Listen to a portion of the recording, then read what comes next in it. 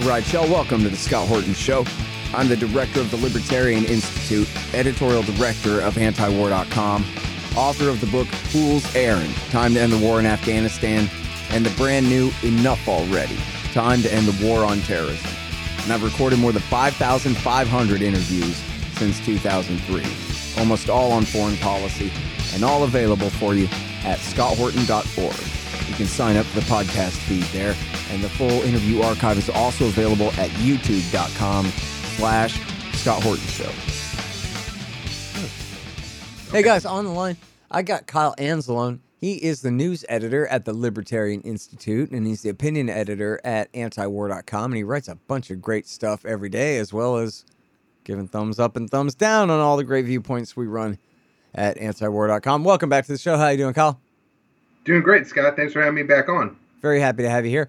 And if you go to libertarianinstitute.org, and it's on the blog at antiwar.com too, you'll find Kyle's show, Conflicts of Interest, which is co-hosted sometimes by Connor and sometimes by Will and sometimes by, I don't know, guest co-hosts and sometimes by just Kyle. And it's really good. It's way better than my show. You'd really like it. So, top headline, Russia warns we're closing in on World War III.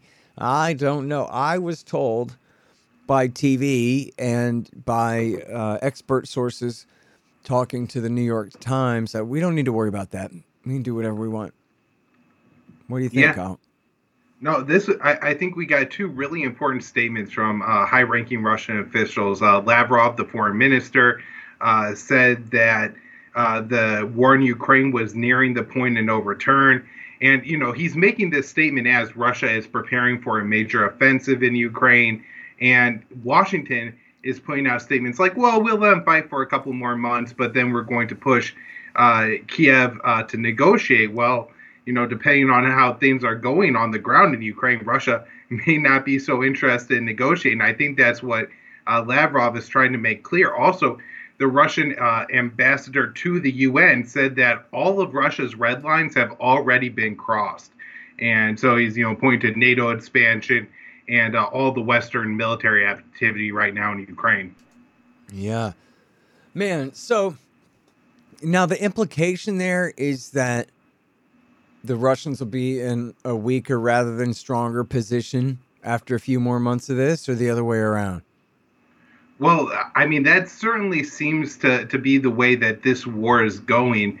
And we're even now getting signals from the West that all of their arms pledges to Ukraine are going to start either drying up or getting tailored back. Germany is saying that while Kiev was pledged 2 battalions of the Leopard 2 tanks, now they're going to struggle to put together a single battalion.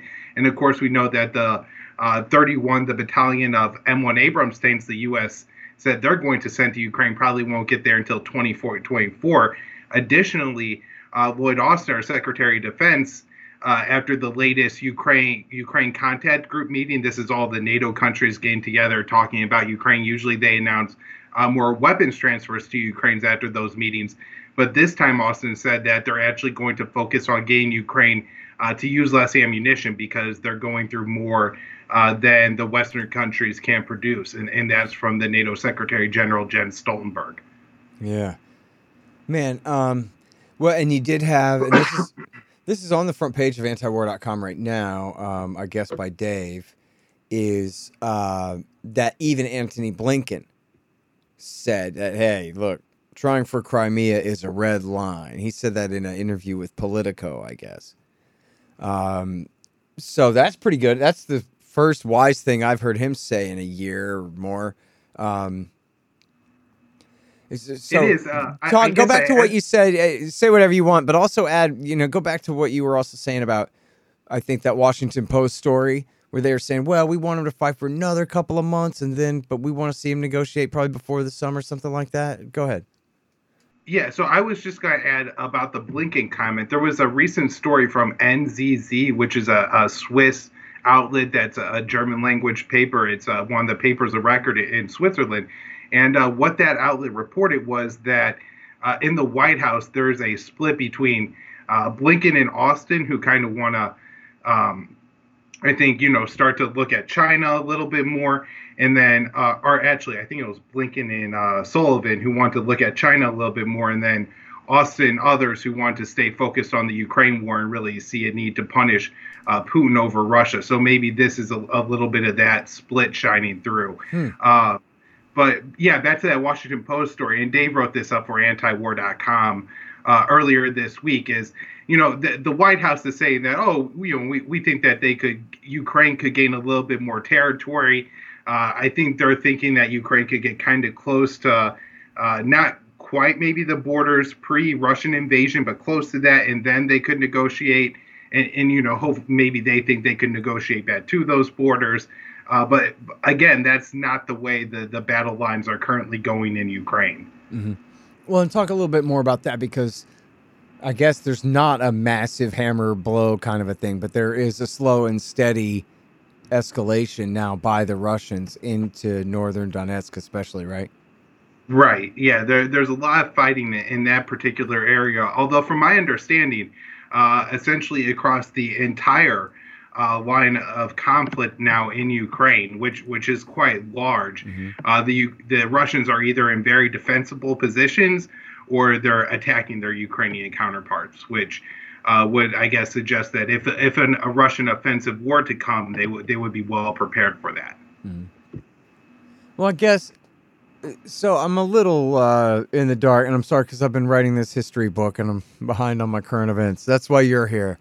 I'm a little confused on the context of the Russians saying they're worried about this thing escalating to a war between themselves and NATO. Is it that they think that, or they're claiming that they're doing so well that the Americans are now going to escalate against them, or they are announcing that they feel like they're being put in a corner where they're going to have to strike, beyond Ukraine into allied states who are supplying them, or that kind of thing? Or I think a lot of the issue for Russia right now, and what the ambassador to the UN was referencing, was this particular story in the Washington Post where Ukrainian, and I think one American official too, confirmed that Ukraine is providing Washington with a list of targets and approximate coordinates, and then Washington is helping them, confirm the targets or get better coordinates on the targets, and then, Ukraine is using that. And so Russia is saying that at this point,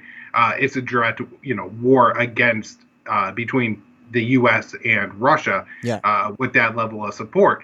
And he even, talked about that Russia does have nuclear weapons. And he says, if you are dealing with a nuclear power, and if you are signing the goal of inflicting defeat to this nuclear power, you should have all the options in mind of our possible responses. And so he's, again, Russia is floating a nuclear threat here, mm-hmm. In response to what the U.S. is doing, because they are talking about giving Ukraine longer range missiles here now, too, with about 100 or 200 mile range.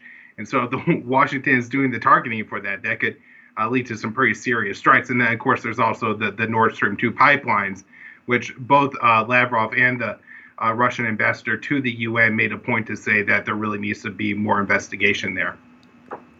Yeah. And calling for the Security Council to investigate it and all of that, escalating that. So listen, I mean, the whole thing about the co-belligerent here is so important that, the legal experts, Bruce Fein among them, but many others too. I mean, in fact, just David Sanger, I don't know exactly how to take this confirmation bias, if you like, but David Sanger in the New York Times just reports as flat fact that America is a co-belligerent in this war.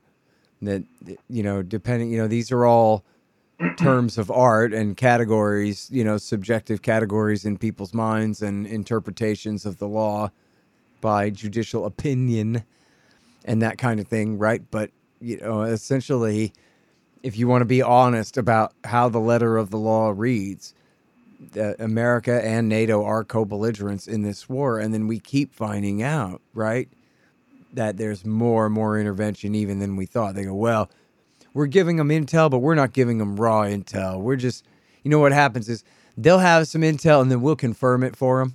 maybe that kind of, and then we find out that's not true, man. We're giving them the straight dope, the best stuff, and in fact, we're going ahead and doing the targeting for them. We're finding out now we got CIA and Special Operations Forces on the ground there, and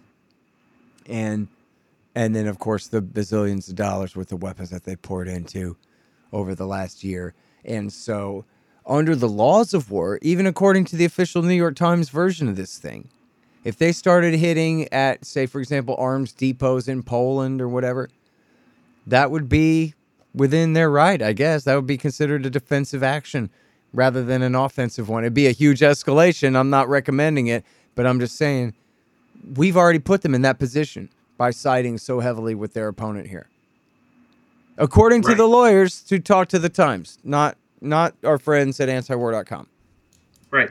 And you also have a similar comment from the German foreign minister. And also, I mean, just from Biden last year at this time, he was saying if we're sending long-range missiles, tanks, warplanes to Ukraine, then we're at World War III with Russia. Well, I mean, we're sending long-range missiles.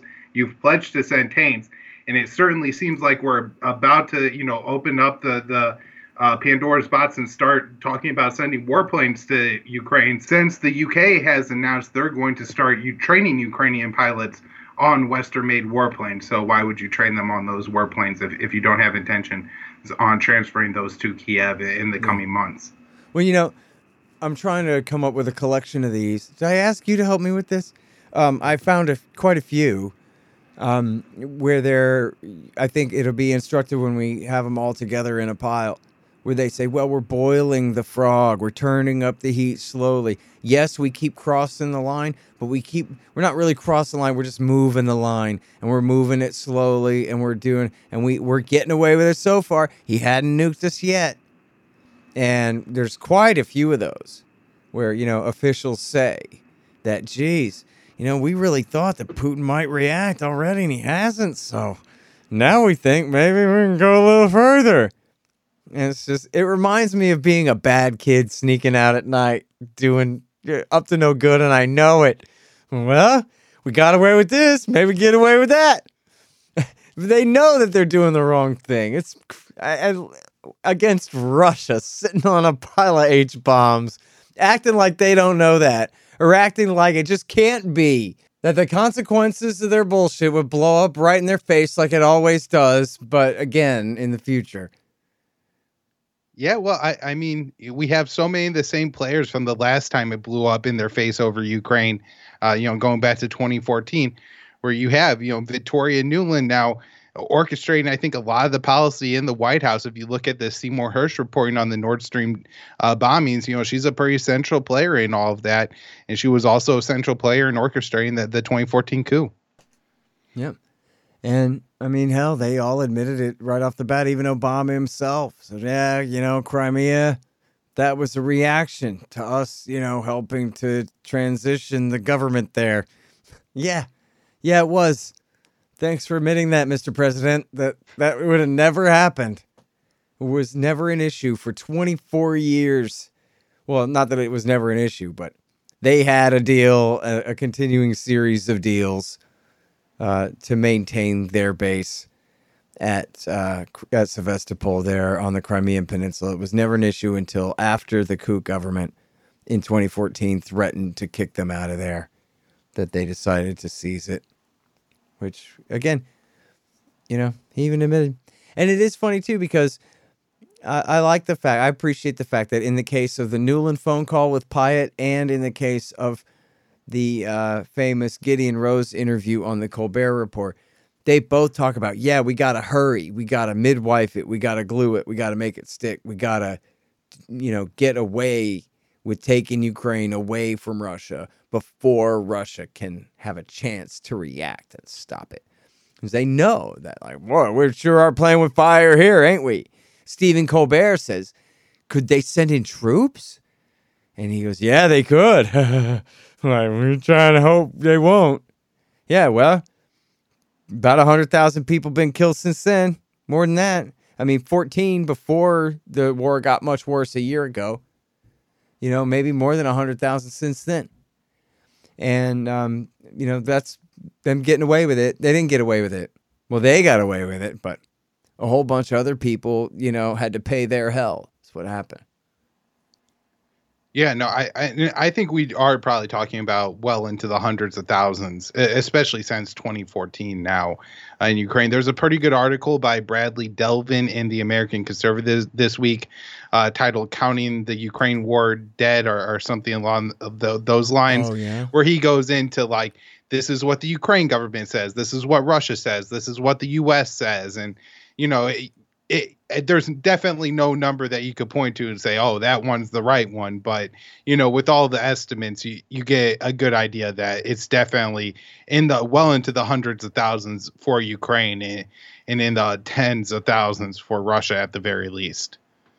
Yeah, that's really too bad. And you hear fanciful numbers of Russians killed from Ukrainian government sources all the time. But as you say, yeah, it still must be tens of thousands at the very least, Yeah. All right. Well, let's see. I have, you know what? Let me ask you about this, man. This is important. It's a little bit offbeat, but it is a big deal, which is this train derailment. And I see that you intervened Misty Winston, our good friend from the Free Assange movement, about it. She must have known a thing or two for you to have her on. So I wonder what you learned there. Yeah. So Misty is a citizen and activist in Ohio. So she was, on this story from the very beginning. And I just had her on to kind of talk about, everything that had been going on up until that time. She went through that we have the initial derailment, and then authorities decide to set it on fire. One of the main chemicals that, we know for sure was a part of, I think, hundreds of thousands of gallons of this particular chemical that's used to make PVC pipes. They know it causes liver cancer and stuff like that. So that was all burned off. Now there is some, and I don't even think just government sources, but people say that, look, if you let this stuff seep into the soil, then the area is ruined forever. So burning it off was kind of the only option at that point. Now it's since come out that those cars, I guess, weren't labeled as hazardous material. And so that led to some of the confusion and some of the problems after the initial derailment that I don't know if authorities really understood what they were dealing with once that derailment happened. But the police ended up setting it on fire. And of course, then we get the visual images of this, massive cloud of black smoke over, this town. And of course, the name of the town is East Palestine. So the only reason I kind of initially even clicked on the hashtag on Twitter is because I was like, oh, East Palestine, what's happening here? Where's Tel Aviv carrying out another raid? And here it is actually in Ohio, middle America, that this really serious event is happening. Now, the EPA and the rail line are saying that, the chemical levels aren't that bad now. I think they offered people like $1,000 who were forced to evacuate their homes. But if you're looking at the just the independent reporting, people who are actually going to the town, people are getting sick. They have rashes break out. Their eyes are red, burning. Their throat is burning. I saw a video of somebody who was, with the little creek or stream near the incident, and they were showing how when you disturb the water, all of this, I don't know, it looks like some kind of fuel or oil in the water is coming up to the top. So there's certainly a lot going on there that needs to be addressed. And it seems that the U.S. government is looking to cover it up and move on from it pretty quickly. Yeah. Sorry. Hang on just one second. Hey, y'all. Scott Horton here for Tennessee Hot Sauce Company. Man, this stuff is so good. They got all different flavors. Garlic habanero, honey habanero, pineapple habanero, poblano jalapeno, and the blood orange ghost. They're all so good, I swear. And for a limited time, Tennessee Hot Sauce Company is featuring official Scott Horton Hotter Than the Sun thermonuclear hot sauce. It's full of Carolina Reapers, scorpion peppers, Dr. Pepper, hydrogen isotopes, and all kinds of things that'll burn your tongue clean off. Seriously, it's really good. Get yourself a hot sauce subscription. Spend $40 or more and use promo code SCOTT to get a free bottle of Hotter Than the Sun hot sauce. That's tnhotsauceco.com. Hey, y'all got to check out these awesome busts of our hero, the great Ron Paul. They're made by the renowned sculptor Rick Casali. They're 13 inches tall, hand-painted bronze resin based on Casale's brilliant original. Y'all may have seen mine in the background on my bookshelf in some recent interviews. The thing is unbelievable. Check out this incredible piece of art at rickcasale.com/Ron Paul, and you'll see what I mean. Use promo code Horton and you'll save $25, and this show will get a little kickback too. That's rickcasale.com/Ron Paul. Casale is Casali. rickcasale.com/Ron Paul. And there's free shipping too. Does Monday at the office feel like a storm? Not with Microsoft Copilot. That feeling when Copilot gets everyone up to speed instantly? It's sunny again. When Copilot simplifies complex data so your teams can act, that sun's shining on a beach. And when Copilot uncovers hidden insights, you're on that beach with your people, and you find buried treasure. That's Microsoft Copilot. Learn more at Microsoft.com/AI for all. I saw a thing that showed this train coming down some rickety old tracks. And, it was Dan McAdams retweeted it. Said, let's send another $1 billion to Ukraine. And we're showing these just rickety old tracks through Ohio. And they were talking about how it's a miracle that any train can make it from point A to B in Ohio without driving off the damn tracks and ruining everything. And in fact, I think I saw they had another, I think it was in Ohio. They had another derailment, only this time apparently nothing exploded or anything. There's been a couple incidents in the past week. There was a derailment, I believe, in Houston, and another one somewhere in South Carolina or Georgia. And then there was another incident where I think a tractor trailer carrying some kind of hazardous material overturned in Tucson, Arizona. It looked like it was spewing some very, very toxic fumes. It was like a greenish orange color. That was really disturbing. Then there's a big plant that burned in Florida, like a 5-acre plant, all plastics. Yeah. So there's a lot of problems in the U.S. and we're sending a lot of money away. I'm looking for silver linings, man. It's kind of like the Ukraine war saved us from COVID. It wasn't Omicron, right? It was the Ukraine. It was all the liberal media were finally able to change the subject to the next emergency. It's like, thank goodness. And I know the liberal media is not going to take this up as too much of a hobby horse, but it seems like when you have this many kind of undeniable catastrophes in a row like this, it really, it's just like, where's the National Guard when Hurricane Katrina is drowning New Orleans? And everybody knows where the National Guard is. W. Bush has them 7,000 miles away is where they are, out killing people in Iraq for no good reason. And things like that break the narrative, just, events changing things in a way that, could be beneficial in the sense of like, well, you can hear the speeches now, right? Just like with Dan McAdams' quote. And you look at this railway that looks like it was built in the 1940s, maybe, and last maintained maybe then. And while we're waging this world empire, our country's falling apart.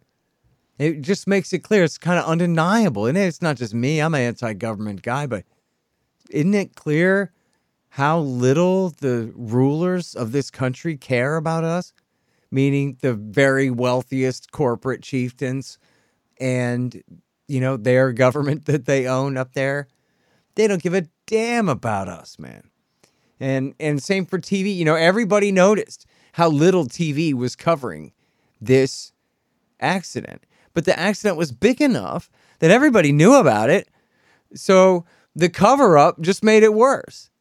Because it was like, geez, what's the conflict of interest on every TV channel to keep them from wanting to cover? What a sensational story. It's got a big fireball and everything. People love fireballs. And still, they don't want to sell dish soap during fireball footage this time. It's because they have a conflict of interest and everybody can smell it and everybody can see it. It helps, I think, to undermine confidence in the regime. I hope so. And especially, for example, in their current foreign policy. What are we doing spending all this money on a war east of Eastern Europe when our own infrastructure is such garbage and everyone knows it, Yeah. Well, something else Misty pointed out on my show was, and this was, I think, more of a Democrat issue, so I didn't pay attention to it, but there was a railway worker strike over the winter, and Congress and Biden actually forced them back to work without addressing all of their security or safety concerns. And so, she was kind of pointing to that as one of the reasons that we don't see a lot of the Bernie Sanders AOC types really picking up this issue and trying to make a big deal out of it, because they are partly responsible for what happened here, and so they're trying to downplay it. Now, our mutual friend Reed Coverdale also had a funny theory that he posted on Twitter, which is that the mainstream media is so conditioned to ignore the existence of Palestine that even when the Palestine is in Middle America, they'll still pretend like it's not happening. Right? Yeah, I dig that too. Actually, I could see that as sort of being part of it. That it does sort of conflict with the narrative, which is that there's no such thing as Palestine, and there never was. So this Palestine, Ohio, why, it must be named after Palestine, Texas, which isn't named after anything, because otherwise that's Israel over there, and it always has been. Before that, it was a land without people and not even a name. It was called the Transjordan, maybe. It was called the Ottoman Empire. And which is such a thin excuse. It's so funny. And Zionists will say this all the time, too. There never was a nation state called Palestine. Yeah, so there was an area called that. Just because it was under the political domination of one other, far-flung faction or another from time to time doesn't mean anything. Doesn't mean anything as far as the rights of the civilian population there to their own land and their own lives. What a joke, but they say that. And so, look, I think there is something to that. We don't want to talk about Palestine this or Palestine that. There's no such thing. There never was. That's the narrative, and they're sticking to it. Right. I guess you could imagine, too, with the way that search engines work and Twitter search works, that, somebody is searching like disaster in Palestine and happens to see some videos of some Arabs getting beaten up too or something. Sure. That might not play well. Yeah. Well, you know what? In the near-term future, there's a good idea for all the algorithm tweakers over there at Google. They just make sure that anybody searches up anybody exploding in Palestine, you just show us this old train wreck from Ohio, this one-off, and we'll forget all about it. I mean, that's a good one.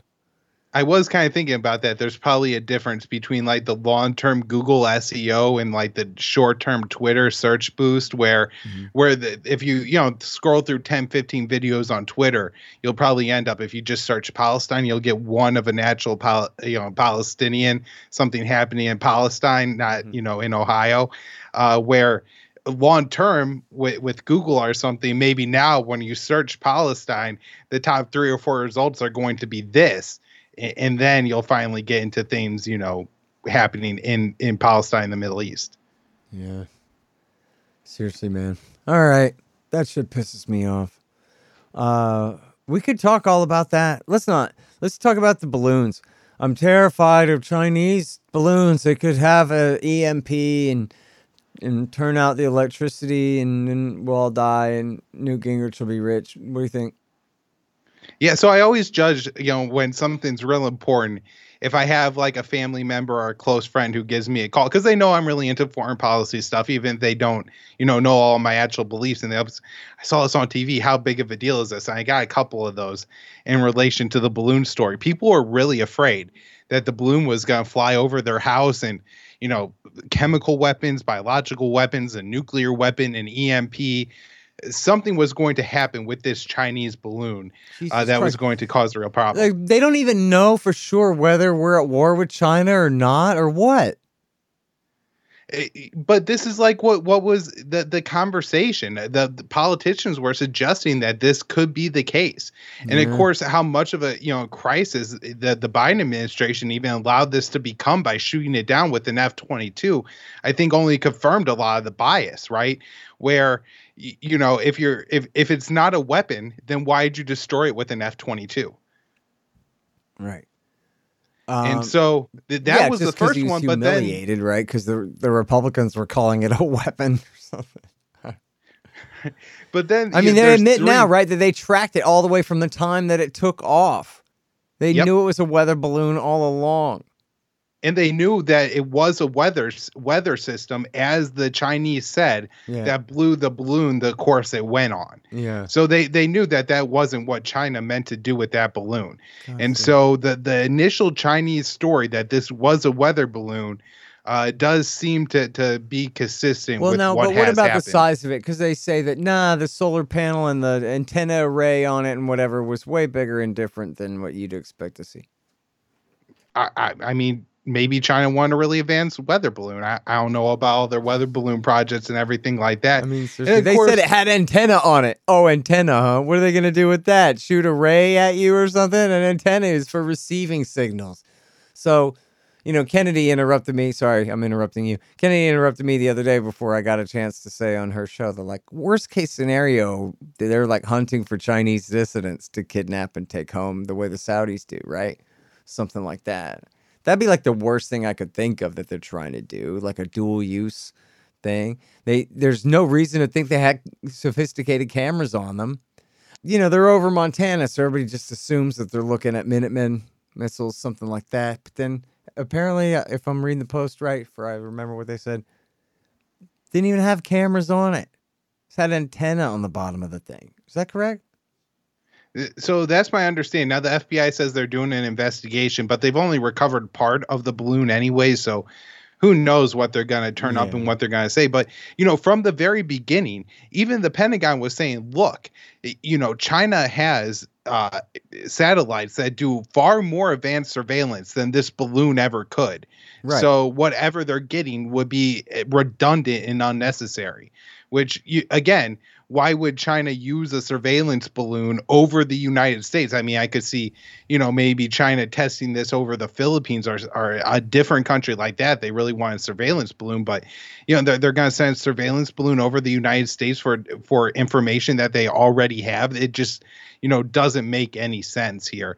And of course, the U.S. used this to taint talks. Blinken was supposed to go to China the week that balloon was first spotted over Montana. Of course, that wasn't actually the first time it was spotted, because as you mentioned, they tracked it from the time it was launched to the time it ended up in Montana and all the way to the Atlantic coast where they shot it down. But Blinken was supposed to go to China and meet with the foreign minister and potentially the Chinese leader, and he canceled that trip. And then after the U.S. shot down the spy balloon, Austin tried to call the Chinese foreign defense minister, and he didn't pick up the hotline phone. And then you have Eli Ratner, Austin, and the rest of the Biden foreign policy team going, I don't know how we could deal with the Chinese. They're making this situation so dangerous they won't pick up the hotline phone. Yeah. Man, what a disaster. I'm most interested in the social psychological type aspect of the thing and the unwillingness of the American people to learn to even be the slightest bit skeptical about this stuff. They just come and jerk people's chain. And, even after the first balloon, then it was like, more balloons? Oh my God, it's a thing. And like, no. It's just 0 times 5, still 0. Chill out. And did you see Dave DeCam's top story at antiwar.com today? The drunken US hobbyists, they call them, it was the beer league of balloon hobbyists. These guys who go and get drunk on a Sunday. You can imagine Hank Hill and the guys getting into this on an episode, and going setting some weather balloons up there. I'll tell you they go way up there. Yeah, I mean, they could have shot down Bill Dauterive, but I remember that episode where Dale ties Bill to the weather balloon. I just saw it yesterday. Yeah, dude, he was up there for days, the poor guy. Yeah, but this group is called NIB, right? And it's just a hobbyist group that gets together. The size of this balloon, Scott, it's not that much bigger than a large birthday balloon that, the $15, $20 ones you would buy for a kid for their birthday at the checkout line at the grocery store. Like, it's a little bit bigger than that, but not by much. And then, at one of these balloons, they fired a Sidewinder missile, a heat-seeking missile at it, but the balloon wasn't hot.